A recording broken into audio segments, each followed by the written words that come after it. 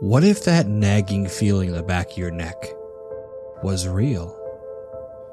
What if those hands reaching out from the dark that you believed were there were there?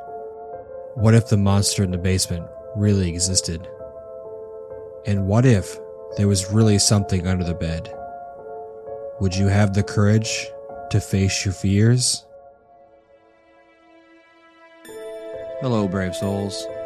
Today's story is Clovers by Opinionated Rabbit.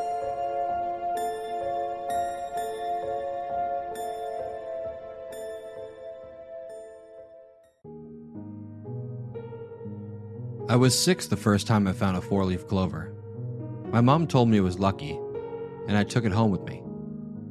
That night, I had a terrible nightmare. The sort that you forget you had until something small reminds you the next day. The nightmare had something to do with a locked door in a dark forest. When I was 8, my best friend and I were out playing in the school field, making daisy chains. I was carefully picking through them when I saw a clover, taller than all the others, and with 4 leaves. I remembered what my mom said, and I picked it. That night, I woke up in the middle of the night to the figure of a man standing at the end of my bed, a clover in his hand. I screamed, and he disappeared. My parents came in, and when I told them, they looked at me with sympathy and told me it was just a bad dream. I decided to believe them. The next time I found a 4-leaf clover, I was 9. Playing in my grandparents' garden, I had yet to think that clovers may be anything other than lucky, so I picked it, and I tucked it behind my ear. My grandma said it looked cute. I was staying at hers overnight and went to sleep in the spare room. I don't remember anything from that night, but my granddad never tires of telling the story of how they woke up to find me gone, only to discover me fast asleep in a patch of clovers in the back garden. Nothing like it happened for a couple of years. Then, when I was 12, I spotted another one on the way into school. By then, I was a little freaked out by it, and I decided not to pick it. I made it through the school day without incident, and soon forgot about it. I went most of the way home with my friends, but for the last 5 minutes or so, I walked alone. For the entirety of this part of the trip, I couldn't shake the feeling that someone was watching me. But there was nobody there when I turned to look. Some horrible part of my brain thought of the clover, and I ran in a dead sprint for the last couple minutes, convinced it was the man I saw when I was 8. I locked the door of the house behind me, even though you can't open it from the outside without a key, and it's never locked when someone's home. I bolted the door to my room too. Then, I stuck my hand in my pocket and grabbed my phone, and I pulled out the clover. I didn't tell anybody. I didn't think they would believe me. Once again, I went a couple years without event. Even as I write this, it's been over 3 years since then. Until tonight, I always laughed it off when I thought about it. Told myself I had an overactive imagination, that I must have a stressful day, or that I must have put that clover in my pocket. There's no other explanation. I told myself this again and again, until I almost began to believe it. Even though I still woke up from the nightmares about locked doors and forests. Even though I had a near panic attack when one of my friends said they just found a 4-leaf clover, I almost convinced myself. Until last night. My parents never really take us anywhere. We can't afford fancy holidays. But my dad got a big bonus from his work recently, and they decided to treat us. Somewhere nearby and not too expensive. Somewhere where we can hang out as a family without Wi-Fi or phones. They decided on a forest. They bought a tent and camping gear, packed some board games and disposable cameras, then off we went.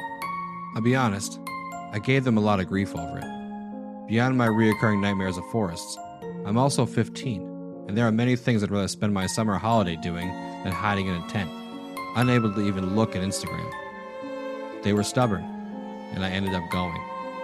Last night was the last night of camping, but every day for the past week, whenever I left the tent, there was sure to be a 4-leaf clover growing in the clump beside our tent. I even went so far as to tear up the entire clump the other day, prompting a strange look from my sister. They were back by morning, and nobody, not even my sister, seemed to notice. When I asked her, she laughed and told me I was being weird, which I was, but all the same. Then, last night, I woke up. I don't know why. I suppose it just naturally came around. But when I did, I immediately saw the familiar shape of the man, Clover and all. I'd like to take a moment to say I'm not an idiot. I do have some level of common sense, and thinking back on it, bolting out of the tent into a still, unfamiliar forest in the middle of the night was not the smartest thing to do. But when I woke up to see my childhood demon standing over me, my sleep-deprived and panicked brain just said run. So I clambered out of the tent and into the night. I slipped in the exit, landing on my knees in the clump of clovers. Except they were no longer small and relatively innocent looking. They all came to my elbows, and every single one had 4 perfectly 4 leaves. I panicked again and fled. Even as I ran, the forest seemed eerily familiar. I knew without much thought that this was the forest from my nightmares. I hardly remembered the actual nightmares, but everything was just so horribly familiar, like deja vu, and still, I kept running. There was a small wooden building before us. I had never seen it before, even though my sister and I had come down here a few times. But I was still exhausted, running on adrenaline, and my brain decided that solid walls meant safety, and I went inside. You may remember that I said before about dreaming of locked doors. The doors weren't locked though, not yet.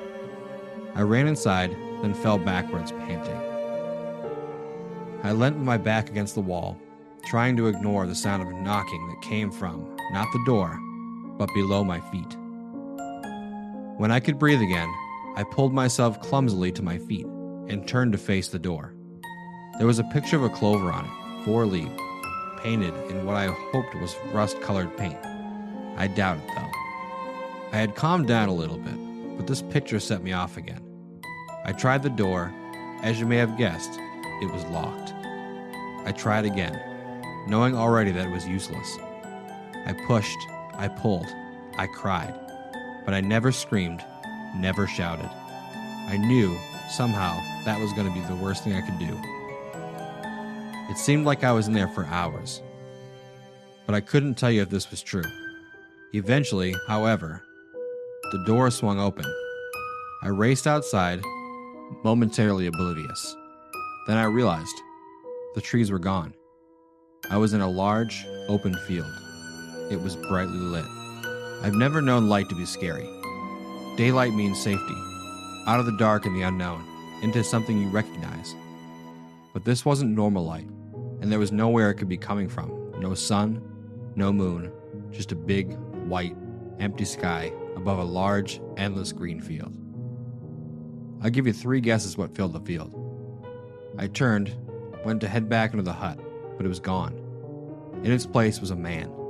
Despite the light, he looked as fuzzy and featureless as though he was stood in a dark room. And he wasn't holding a clover. Not exactly. In his hand glinted a knife, brightly lit in the unnatural light, with a 4-leaf clover clearly engraved on the blade. I ran, and he pursued. I ran until I was wheezing and my legs were aching. I couldn't run anymore, but when I turned, he was there, blurry and motionless, the knife glinting in his hand. I tried to continue running, but I didn't have it in me. I fell to my knees and began to crawl, when I noticed something strange. Far smaller than any of the surrounding 4-leaf clovers, nestled amongst their roots, was a single, tiny 3-leaf clover. Unlike the others, its leaves were not perfectly formed. One was ripped, and the other had a missing tip. I turned to look behind me. The man had gotten closer. The knife was no longer at his side, but held out before him, towards me. The clover on the side glinted red. Struck by a sudden idea, I turned and plucked the 3-leaf. It came up easily, and I turned to look at the man. Even as I did, the area seemed to change before my eyes, getting darker and sprouting trees. I looked down and realized I was led where I'd fallen, where the original clump of clovers had been. But they were gone, replaced by plain old grass. I'd never been so pleased to see plain old grass. I started crying, and that was when I realized the clover was still in my hand, the 3-leaf one. I tucked it automatically behind my ear. We drove home this morning. I didn't tell anybody about the clovers last night. I'm putting my one in a book. I'm pressing it so I can keep it forever. Not for luck, for protection. Then, to try and regain some normality, I went onto Reddit. That's why I'm writing this now. Nobody else would believe me, but I thought some readers might. I'm still scared. When I blink, I can see the knife imprinted on my eyelids, and I know I'm going to have that nightmare again tonight. More vivid than ever. My parents are discussing going to that forest again next year, too, if we can afford it. I hope we can, but maybe the worst of it's over, if I'm lucky.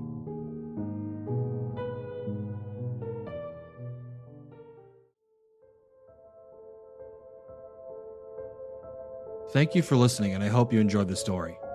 Big thank you to the author for creating such an interesting and genuinely creepy experience. If you enjoyed the video, please subscribe or follow for more videos just like this one.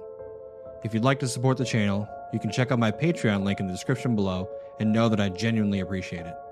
Follow me over on Twitter at podcast_fear or Facebook at Fear the Podcast. Thank you again for listening to the story, and until next time, always remember to face your fears.